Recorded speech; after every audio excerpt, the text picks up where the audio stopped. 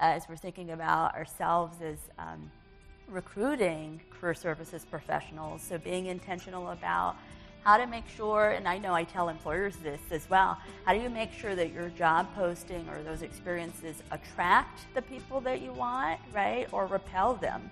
So how do you make sure that they see in that job posting and on your website the alignment with values and what's key and important early on, and you say that up front, so that they can weed themselves out from conversations and points of engagement.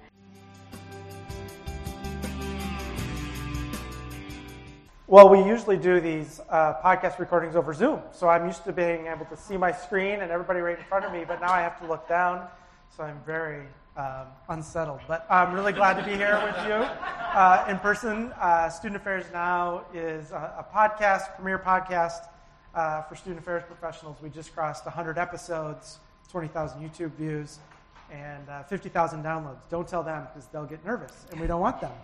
But they'll be fine. So I want to welcome you. My name is Keith Edwards. I'm one of the 5 hosts of Student Affairs Now, and I'm delighted to be able to be here to host this conversation with our 2 great guests in partnership with Symplicity.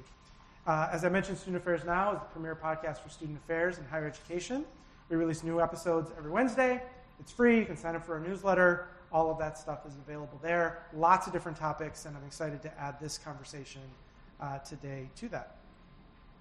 Today's episode, which we're recording and we'll share out later, is sponsored by Symplicity. A true partner, Symplicity supports all aspects of student life with technology platforms that empower institutions to make data-driven decisions. And today, we're here to focus about how career centers can reconnect, that's the big word, reconnect, with students, with employers, and reconnect students and employers together. A couple things I want to mention. As I mentioned, I'm your host, Keith Edwards. My pronouns are he, him, his, and I'm a speaker, consultant, and coach, and you can find out more about me at keithedwards.com. I want to begin by acknowledging that the Portland metro area rests on traditional village sites of the Multnomah, Wasco, Cowlitz, Cathlamet, Clackamas, bands of Chinook, Tualatin, Kalapuya, Molalla, and many other tribes who have made their homes along the Nichiwana, what we now call the Columbia River, for the past 11,000 years. I'm really glad to both of you being here. We got the chance to talk a little bit ahead of time. We have some questions, but I think first we should hear just a little bit from each of you about you beyond just your name and information. Jeanette, we're going to start with you, so tell folks a little bit more about you. Great. So my name is Jeanette Glover, and I have the honor of serving as the Senior Director for Career Services at the University of Florida. University of Florida is the flagship institution in the state of Florida, so we're the home of the Florida Gators, if you're familiar with that. We have 56,000 students. My office is the centralized and comprehensive career services operation in our state. So we support students, alumni, faculty, and staff, and employers to be able to support our efforts.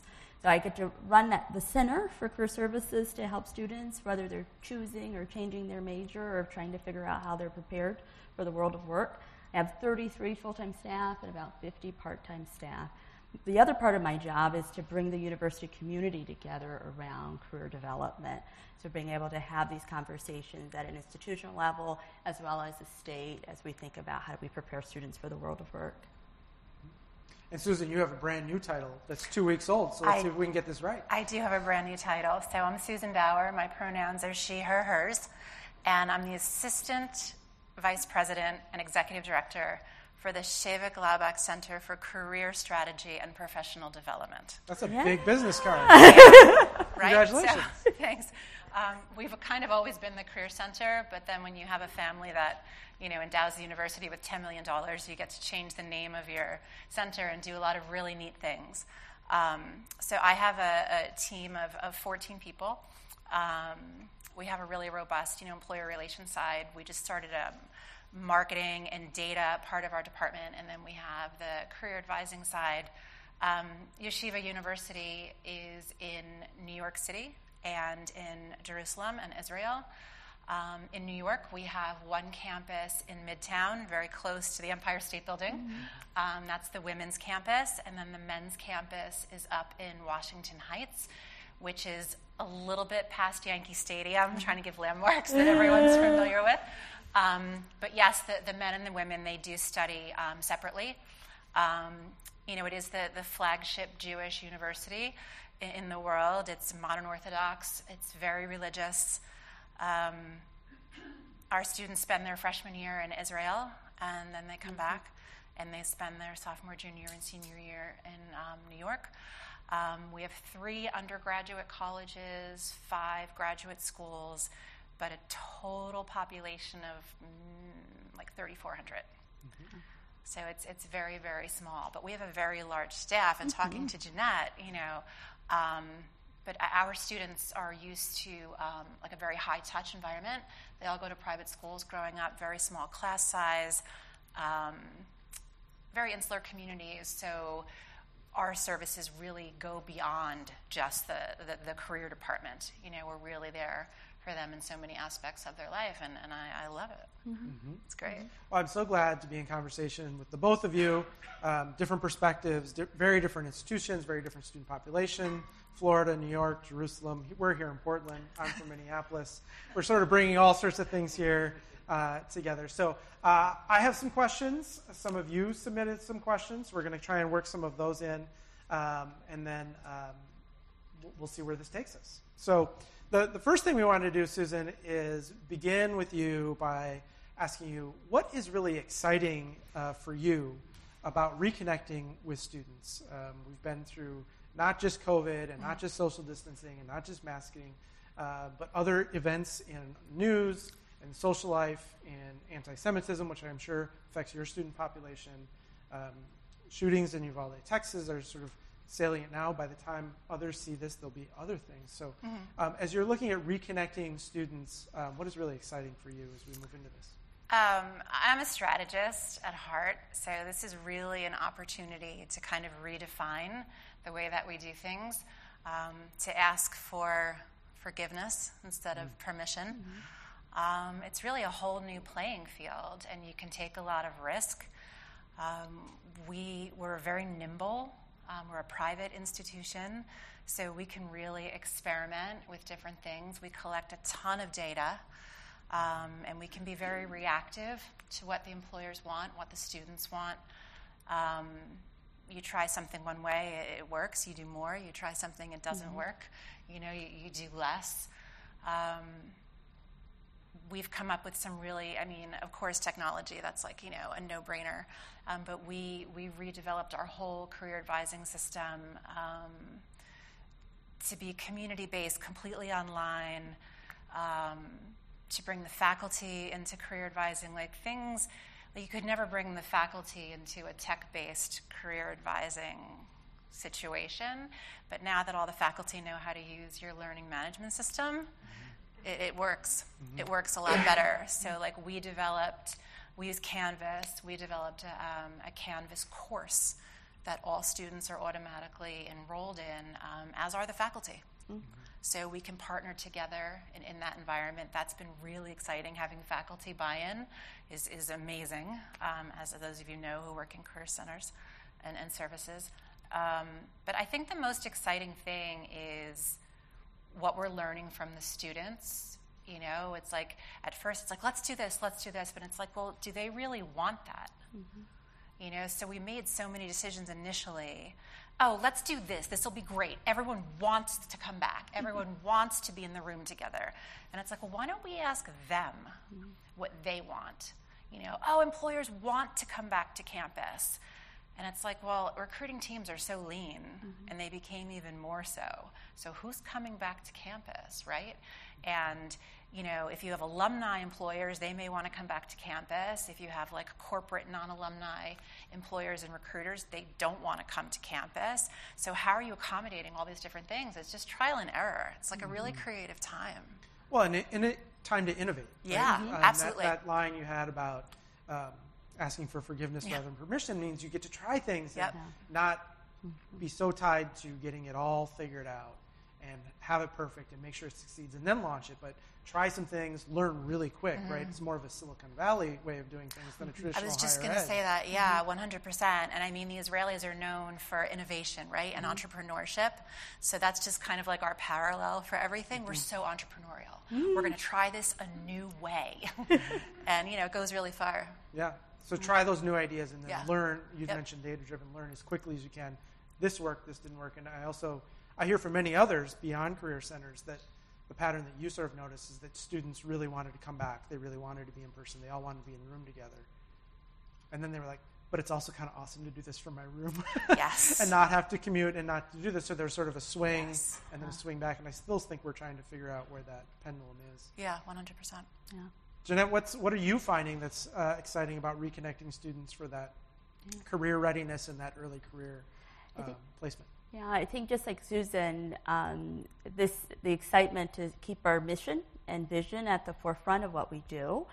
So we didn't get into this work because of the paycheck and our ability to be able to engage in that way, but it's our efforts to have an impact, right, on our campuses, on the students, on their experiences, on the world of work, and how we do that in an intentional way.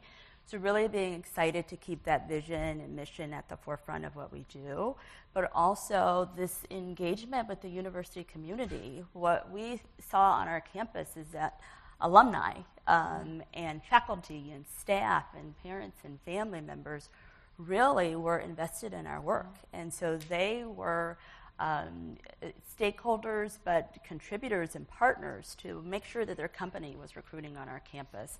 We had alumni who wanted to be present in virtual spaces with our students to make sure they understood what it meant to be a student at our institution and at our university.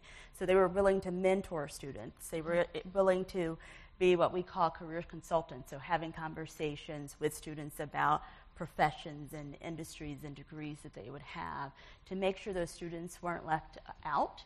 And they didn't miss out on opportunities to be able to engage even though they couldn't be present on our campus for some. And for others, they missed out on some of those university traditions early on.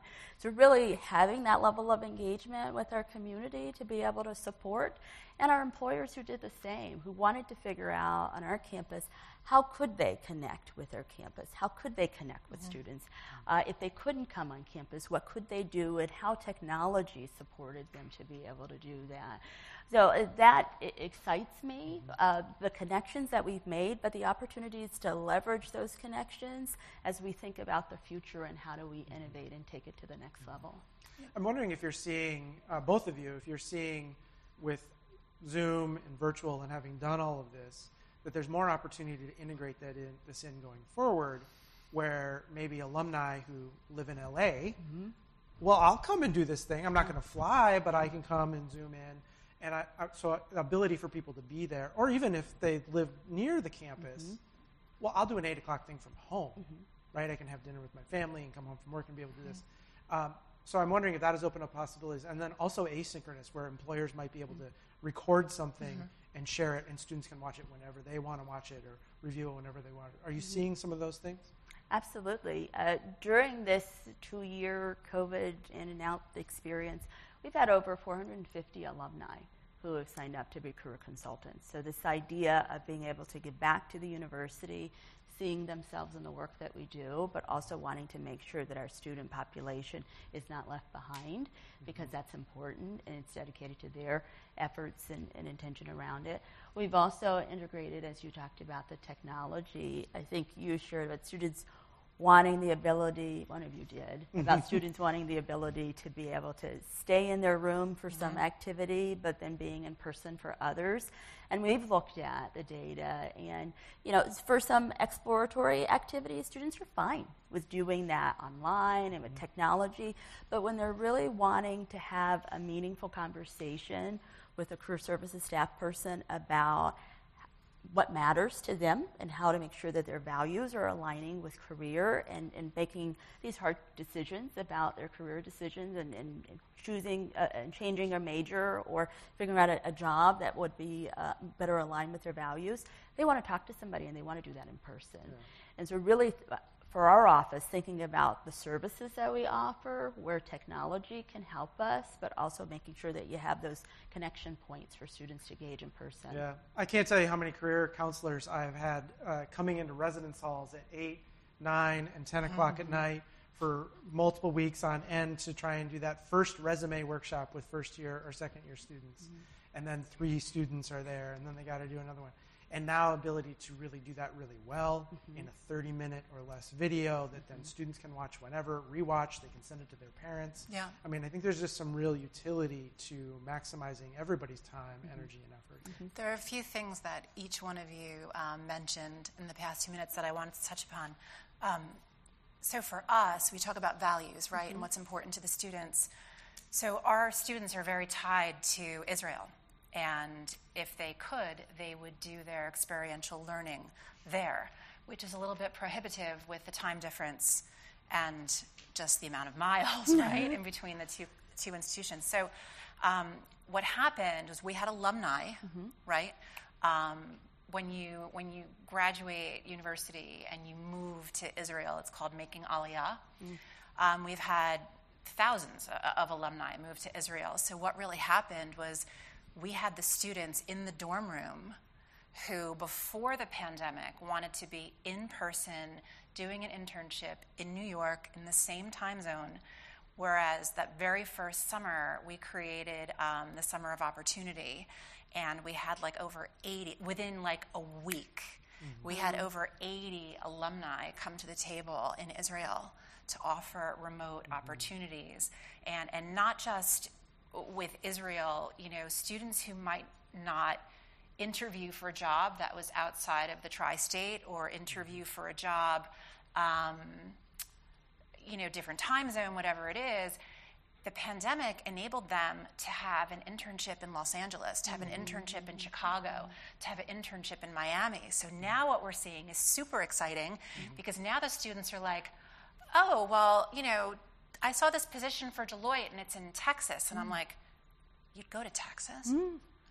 Oh, yeah, my friend did an internship remotely last summer and had the best experience. So that's been really, really exciting for us. So the students kind of, you know, crossed these bridges into these areas where they never would have gone before, and they're loving it. Well, and they might also find they don't have to move to Texas, right? Where you work and where you live might be two separate things in some sectors. Well, we've talked about reconnecting with students. Jeanette, how are we reconnecting with employers? What are the challenges there? Reconnecting with employers, how are we doing that differently and connecting them with students? With employers, I think one of the things that I think about with the question is just a reminder of how essential and centric the relationship is that Career Services has with employers, and bringing that relationship and that intention for the relationship back to the forefront. So again, being mission and purpose driven. We are in the relationship business in Career Services as Career Services professionals, and so our ability to focus on having good relationships on our campus, but also having good relationships with industry partners is key and essential to what we do. So the pandemic has created an opportunity for us to, one, continue to focus in on those relationships with those companies who continue to be on our campus ongoing, but also being knowledgeable and aware that many of those companies are having and experiencing their own forms of turnover, so they're getting new recruiters that are on their campuses, and they're getting new folks who are now charged with their college campus recruiting portfolio. And for a short time period, they're going to support what's written in the notes for from that past recruiter, right, who said, this is the school I need to be. But at some point, they're going to say, do I have a relationship on that campus? Do I see the value add that that institution is bringing, and how are they connecting and listening to my needs and being intentional about that work? So the pandemic has allowed us at UF to really focus in on the employers who've been tried and true and making sure that we're listening to their needs and being intentional about what we do, but also seeking out other companies that our students have an interest in working in, but also the new and innovative organizations that are coming out that maybe in the past we might not have given attention and effort towards, because that's important for our students and that's important for the economy. And going back to mission and vision driven about the work that we do. So keeping relationships at the forefront, being nimble, as you talked about, of being able to reinvent and reimagine services and levels and points of engagement for our campus, and never saying that, no, there's not something that we can't do. There might be a different way that we might have to introduce this to our campus, but being open. I think, excuse me, coming from a small school, some of you may work at a smaller institution that's not as well known, and you're trying to make those inroads with employers. Oh, well, we have our core schools that we recruit from. We go to their campus, and we brand there. And then we have our core virtual schools that we work with. And I'm like, well, if you're not a core in-person school and you're not a core virtual school, how is anyone else getting a job at your company? Oh, they just apply through the website. So that has all shifted because the going on campus went away. So recruiters, their units, their departments became very, very lean, right? And now what we're finding is we're not hearing the core school anymore.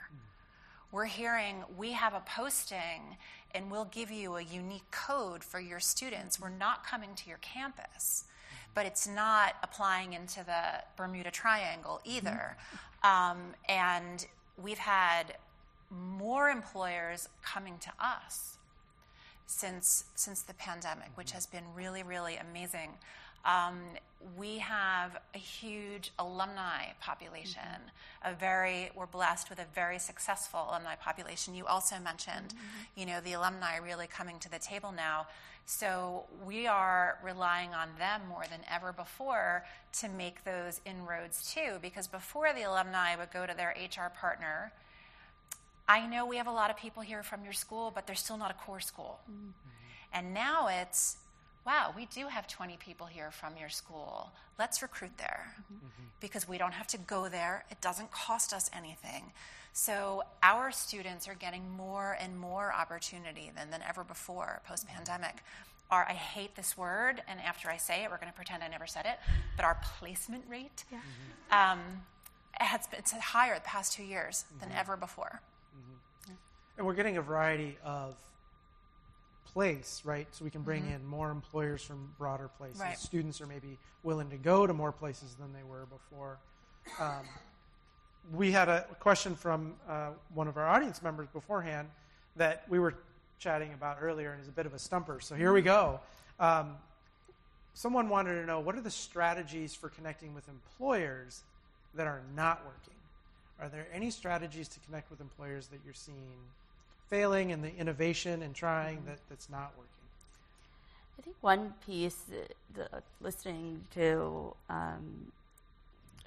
the statement that you just shared, and I know it was a stumper. I was like, well, what are the things that are not working? Because a strategy that might not work for one company might work for another. So for me, that strategy doesn't go off the table. It may, go in the drawer, and it's like, okay, this doesn't work for Deloitte, but it might work for PwC. So we don't leave that off. But the point of really taking advantage of or leveraging this opportunity that we have to have, whether it's alumni or some type of engagement with a company, is a strategy that's something that we've been using that has been helpful.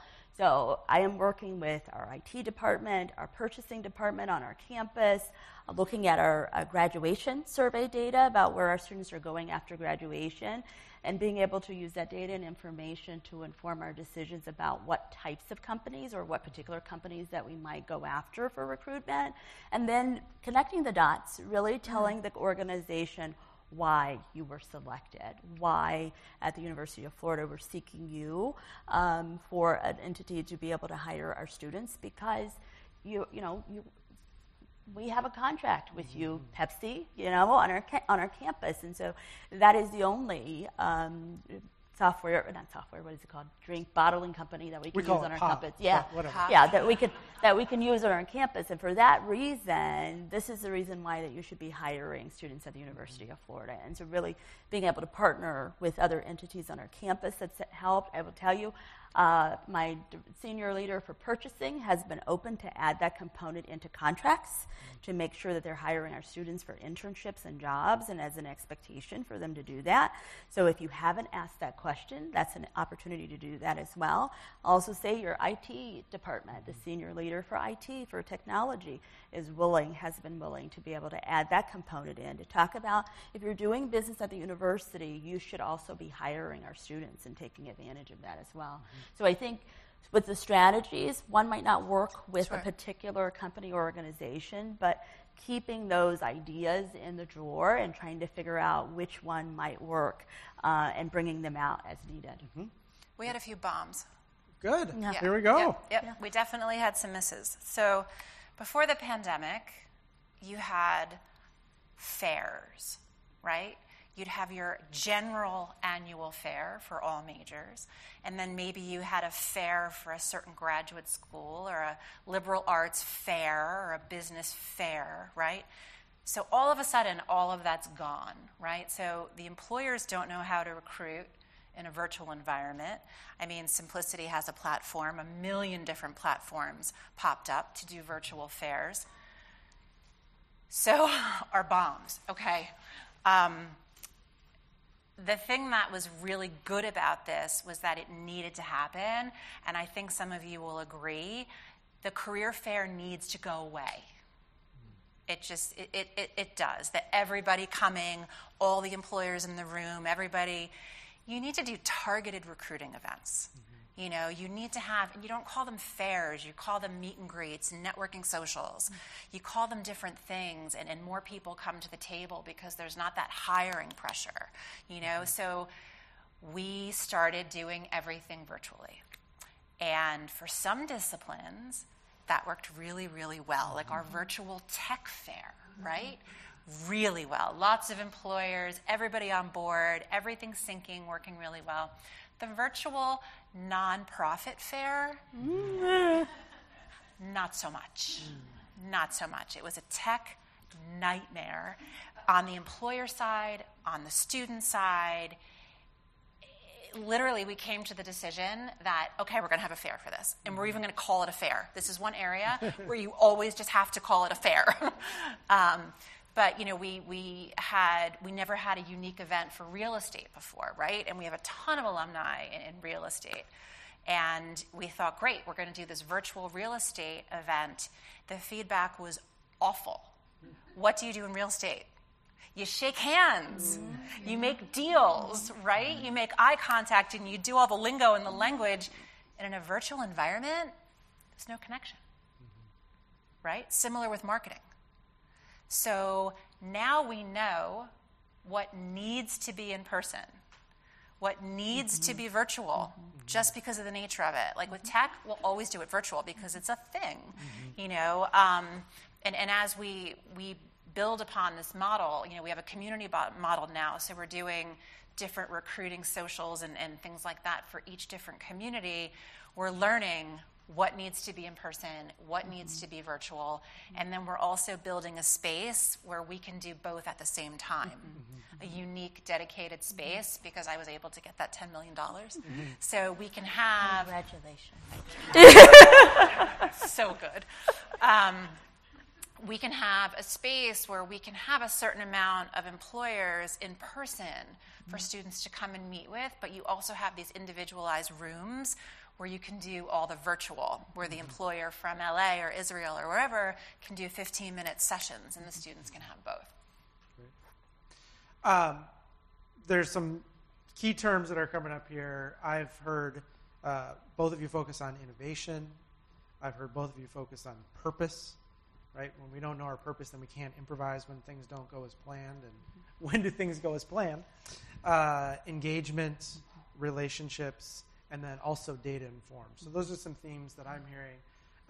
I'd love to shift us to what are the challenges and opportunities you see going forward, both when working with employers and with working with students.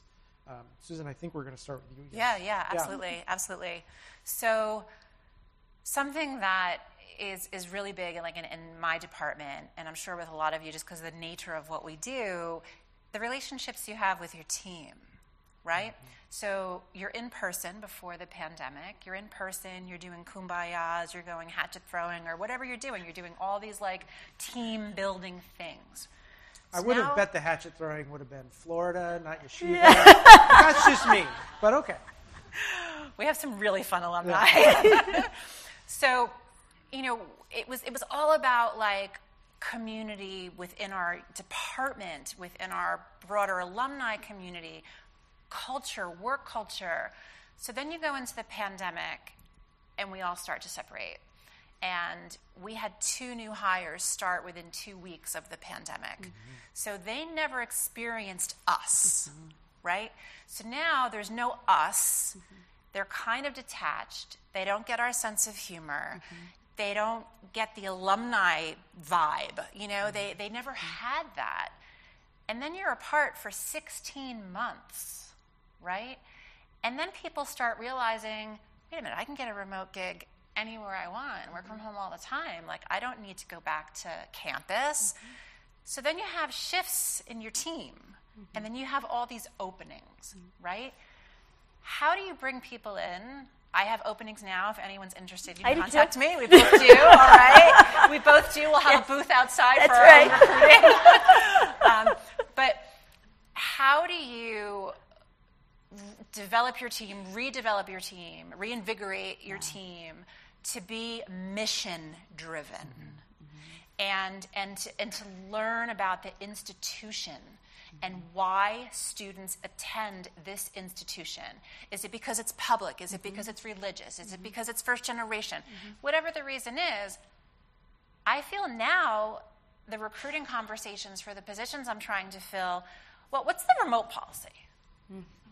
And it's like, well, how much do you know about our values and our mission here at Yeshiva University? Wait, I heard you could work from home 4 days. Wait, and it's just, it's lost. So those relationships and everything I just described, that transcends. Employers feel our values. Employers like the continuity. An employer, especially a recruiter, you know, they don't want a different person all the time, reinventing the message, who has the crib notes, who so that's really something that we're struggling with right now is how do we fill our open roles? How do we keep that sense of community? How do you hire people that are mission-driven, that aren't just looking for, you know, how many remote days or can I get my graduate degree here for free if I come here? It's totally changed the landscape. We want to keep the warmth and the passion and the love for what we do. And I think when we're all together doing that, the employers feel it, the students feel it, our team feels it. And now it's very, very different. It's more not totally transient, but yeah, that's the challenge. And I think everyone's feeling it. Yeah. I would say, in similar along the same lines, the competing priorities, right? So when you're talking about, for students for that matter, like how do we try to get their attention about our services and resources on our campus, and for the employers, they want us to have the students' attention, but also we want the employers' attention to recruit on our campus and to make sure we're one of those core schools, regardless if it's in person or virtual. We just want to be a part of the team of select schools that employers will come on. But then also, even in our career centers, as we think about our staff and our offices and operations, I mean, we are being pulled in so many different avenues to focus on how do we engage students? How do we help the campus community? How do we support employers? If you're a public institution, how do you support your governor and the state economy and expectations around that? If you're a private institution, you have your donors to be able to support, and how do you cater to their needs and being intentional in that work? That I think creates an opportunity for us to be able to go back, for me, the mission-driven, right? The impact that we can make and being intentional about what we decide to focus on to be able to support our campus community and what we're trying to do. And that's aiding our students to be able to see that as well, right? So helping our students, we have a mental health concerns on our campuses, right, when we're thinking about our students and how they engage. So helping our students to see the agency that they have, right, and their decision, their intentional decision to make a choice to take action, to apply for a job or an internship experience, to participate and get involved in some sort of activity or effort, or to meet with one of our staff to help them in their career development, that they have that ability and effort to do it. I think on our, as we're thinking about ourselves as recruiting career services professionals, so being intentional about how to make sure, and I know I tell employers this as well, how do you make sure that your job posting or those experiences attract the people that you want, right, or repel them? So how do you make sure that they see in that job posting and on your website the alignment with values? And what's key and important early on, and you say that up front, so that they can weed themselves out from conversations and points of engagement. And I know I've said to my team, and we live that, I am not afraid to keep a job posted and keep it open. So we just won't hire anybody because it has too much of an impact, really right? does. It changes the culture, it changes the work and the people, and you want to be working alongside of colleagues and partners who align with purpose, vision, and values. Something else, it's, you know, people work in accounting maybe because they love numbers and they're good with spreadsheets, right? Yeah. So people work in career services because they really want to help students succeed. And sometimes what I'm finding now is that you have to sacrifice some of that because the pressure for enrollment, you know, we're admissions people now. We're like part-time admissions people. Yeah. Like, we have all of our post-graduation data visualized in Tableau now on our website, and I do trainings with admissions. So when they're on the road and a parent says, well, if my daughter majors in this, how much money will she make and where will she work? They can go into Tableau and pull up all these different visualizations, and God forbid if there's an error or a mistake or something, and it's not like 10 students were given misinformation, even if one prospect is given misinformation. You know, it's, so we have so much pressure right now. We're pillars of our institutions. You know, it's where is my student going to get a job? Where is my student going to be placed? And the parents are just like, in this COVID, in this post-COVID, you know, they're like all over the place. And the admissions people are just like, go talk to Susan, go talk to the Career Center. And then it's like, yes, this is what we're going to do for your student, because everything's different now post-pandemic. They want to engage. They come see us all the time. Like, no, they're still the same kids, you know, but the pressure that we're under to make the Career Center the crown jewel of the institution, it's hard if some of those things don't align with your own values, right? What you have to do. Well, and I think higher ed as a whole has sort of seeded the argument that the purpose of this education is not lifelong learning, it's a job placement on the day after graduation. Right. And when we've seeded that argument, that's what people come expecting, right? And so how do we remind them that there's a bigger purpose here? And it's not just the first job, but it's also the seventh job. That's right. I mean, how many of you are on? I'm on my seventh career, Yeah, right? I remember reading that and being told that in elementary school. You'll have 7 careers. I'm like, jobs? There's no careers. Yeah. And I was like, oh, but that is the way life is played out. I have a question from the audience here about the challenges, which one we haven't gotten to, but how do we ensure a unified, equitable experience for all students when some are being left out because of their own access, their own choices, their own limitations, and then the systemic ones that are in place? So how do we do that? How do we foster equity when I think we see so much the past 16 months, 2 years, 2.5 years, whatever time frame you want to say, the folks that the world worked well for, it works better for, and the folks who struggle, they're struggling more. The haves and the have-nots have gotten sort of greater. How do we foster greater equity? Yeah.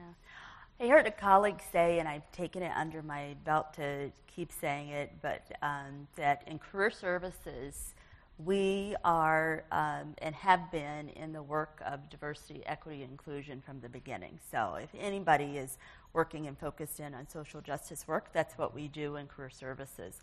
So we're really focused and intentional about making sure that all students on our campus, so whether it's my campus or your campus, we're looking at all students having a unique career experience and making sure that they have opportunities available to them regardless of their background. I think the pandemic has allowed for technology and for us to grow in our use of technology and digital tools to be able to help and engage students. But I have found, and my team and I, is that there's more emphasis and work that we need to do to educate our students on how to use the tools and how to use them responsibly. So we can have these tools that create opportunities for access, but if our students don't know how to use the tool to be able to support them as they're sourcing and looking for opportunities, then they are set behind, and this continuation of processes continues to propel itself in that way. So I think our mission being, continuing to be driven by that, and when we say all, we really truly mean all. And so Susan, we were talking about job postings. On my campus, we don't deny legitimate employers the opportunity to post jobs and experiences on our campus, even if we don't like them. So that is related to genetically modified foods on our campus, or experiences with marijuana and other substances. All of those things are open on our campus. They're from a legitimate employer, and it is not my job or my responsibility to decide what opportunities are available to my students. That is the students' responsibility to decide on what's available to them. So taking that all component and really embodying that, I think is really important for us to be able to figure out, and then encouraging our students to use their values to help guide them as they look at companies and organizations that they want to align with. So if they have things on their website or their presence does not embody somewhere where you would like to see yourself growing, then that's a company that should go off of the plate for consideration, and just helping them to see their power and their agency in that process. We have, unique considerations. So the whole diversity and equity and inclusiveness has had an adverse effect on our student population. So we have a very, very, very small population of international students, if that's considered diverse. But 99.9% of our students are white and Jewish, and have all grown up in the same communities with the same values and the same beliefs. So we get so many postings. Post this for your veteran students. Post this. Now, yes, we do have students that are in the Israeli defense. Like if we have Israelis that go to Yeshiva University, they have to serve, right? So we have a small veteran population. But the only thing that we really push is women in STEM, because our women's computer science program and our STEM programs are just booming, and we have 100% placement in that area. So that's our big diversity thing. We're like, what do we have for the women in STEM? What do we have for the women in STEM? And it's been really, really challenging, because we sit around, like how you say on one hand, Jeanette, you won't deny an employer the opportunity to post. We have to sit around in our staff meetings. So if a manufacturer wants to post a job with us and they manufacture women's swimwear, can we post that? Can we not post that? Anything that has to do with marijuana, can we post that? Can we not post that? And a lot of times I'll bring in a rabbi or the provost, and we have to have these conversations about what we can post, what we can't post. But the amount of things that we've been getting for diverse candidates, we don't post. It's either we don't post because we don't have them, or we don't post because we just don't post. So that's been a challenge. We've tried to think outside of the box.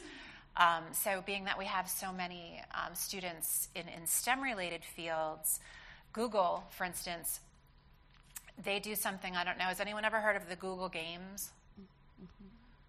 Okay. So before the pandemic, they have this annual event, the Google Games, and every year it has a theme, and different universities in different, regions of the country, they all compete. All their STEM students compete. And these games traditionally were on Friday and Saturday. So we went to Google. We're like, look, we don't have a lot. I mean, come on, you got to work with us here. Yeah. Like, you're hiring our students. Give us a chance. You do this thing on Friday and Saturday night. And they're like, well, if you can get this many teams and this many women and this many men and whatever. And we did it. We're like, okay, well, we're coming to the table. We're doing it. So it was like us, New Jersey Institute of Technology, Stevens, RIT, like a bunch of schools in the area. And they moved it until after sundown on Saturday and all day Sunday. Yeah. So we were able to put our students into the environment where their uniqueness, where they could be competitive, with everyone else. So I know every institution has different, different ways of working and things challenges that you create workarounds for. But, on one hand, it was like, we're not a very diverse institution, but on the other hand, we're able to go to all of these, big tech employers and get them to do things on Sunday, because if they don't, we're going to tell everybody. There you go.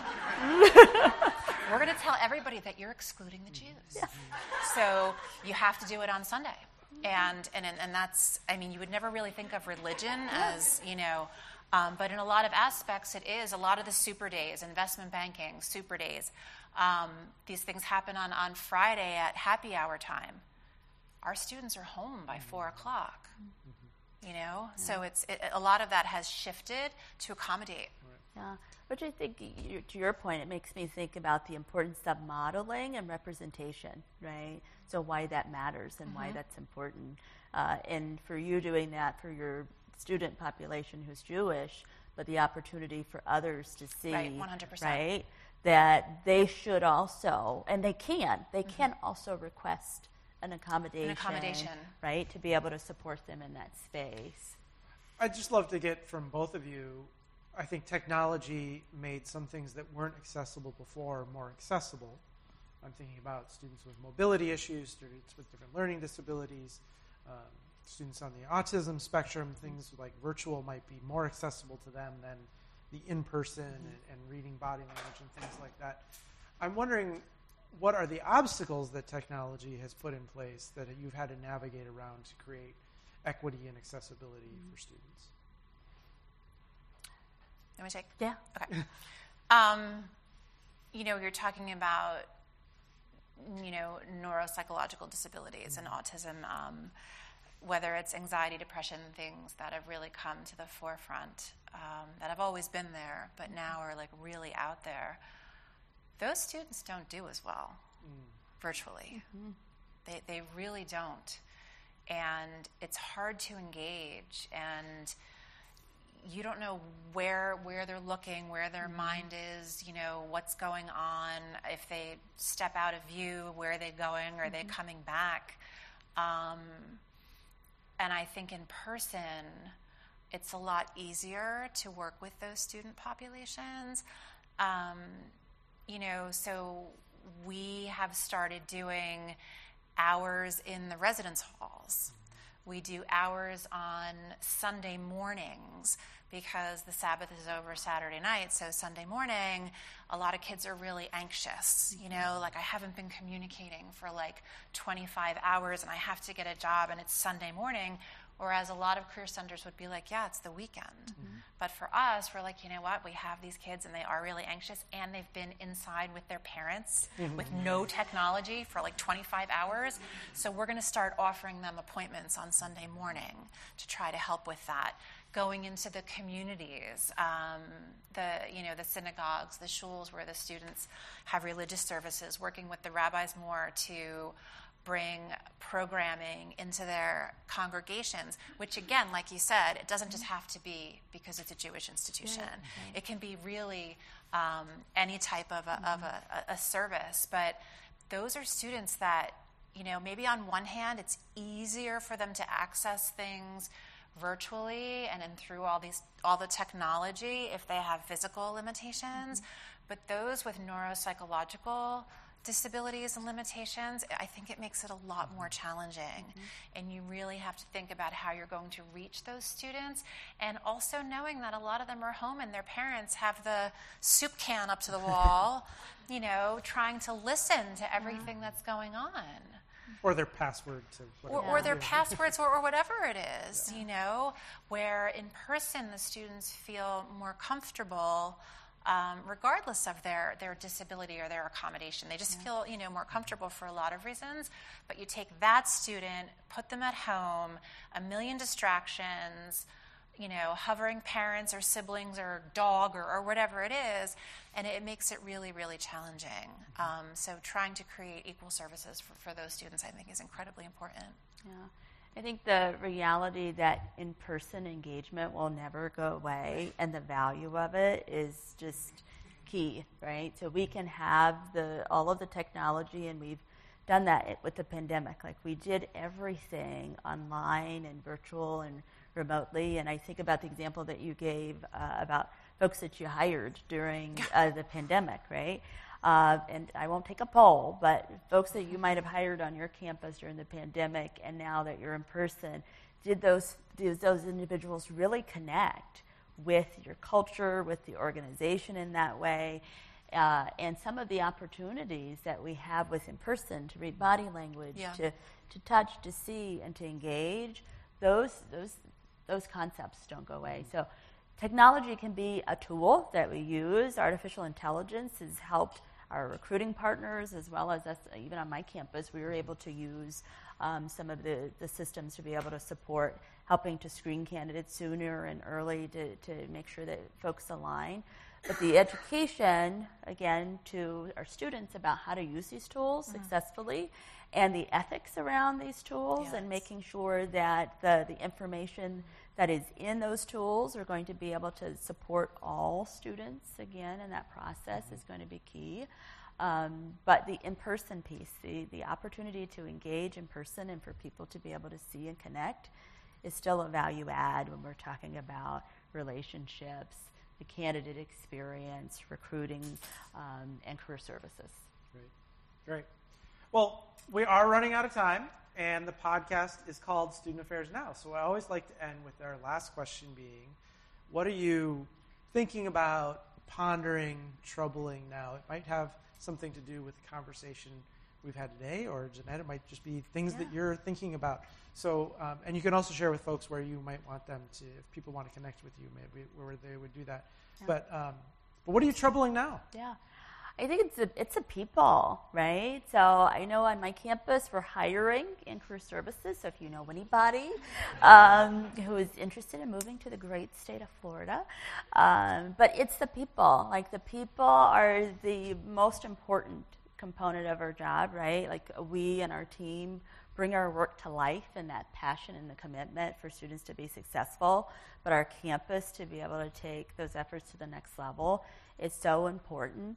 And so being intentional about thinking about students, right, who are now in college, and about the pipeline into career services and what that looks like as folks continue to think about what their career trajectory looks like and can be, and the possibility of that. Also being able to support our staff and our teams. Yep. We've had a heck of a past 2 years when you're thinking about everything that we've been asked to do on our campus and our care for students. And if somebody says pivot one more time, right, about how we've had to be able to work creatively and being innovative, and pillars on our campus, right, to help with enrollment management and alumni and everybody else. And so thinking about the people and really hoping and desiring that, we're hiring great people who see themselves aligned with the mission and the vision of what we do. And they're able to see opportunities and to take action, to use as opportunities to take care of themselves, right? Mm-hmm. That higher education will continue to evolve. So as we talk about the ability to work remotely or working with people with their schedules and showing concepts of care and health and well-being, that those pieces are integrated into our work. So that's the stuff that keeps me energized, but also keeps me up of thinking about how are we going to support our people and making sure that they're feeling the care and the support that we're committed to providing for our students in our campus. You know, you mentioned pivot, right? People, yes. Pillar. Oh, look at that. Okay, It's well, a blog post. Okay, there's that other P word that I mentioned earlier, that placement word, right? So I think a challenge now, I think we were really making some headway with the fact that it's not placement, that it really is strategy and design and career decision-making, self-efficacy. That all went out the window. And the people at the very top, you know, your trustees and your donors and the president and his or her, you know, cabinet or C-suite, if you will. It's semantics in a lot of ways, but right now it's placement. So the challenge that we have is we want to keep all of them very happy, and we want them to believe that we're doing placement in the traditional sense of like a third-party recruiter. But that's really not what we're doing, right? So we're still doing like our strategy and all of our other stuff, and we just like package it all up and call it placement to keep them happy. We came up with a really unique talk track to the higher-ups to kind of convince them that we're doing placement in the way that they think it's placement, and it works. I can talk to anybody about that at a different time if you want that pressure off your shoulders. But that's something that we're really struggling with now is I felt like we finally made progress. Like, no one said placement in like 60 days. And now it's like, oh, that's where you start your career planning. Is that what it's called, Susan? Yeah. Or pathing? Or what is it? You know? And now it's like placement office. And I get it.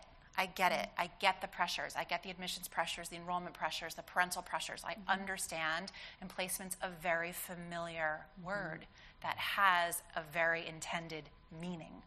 And how do you provide that and reassure everyone while still maintaining our passion and love for what we do, and that we're not machines just cranking out job offers and everything else?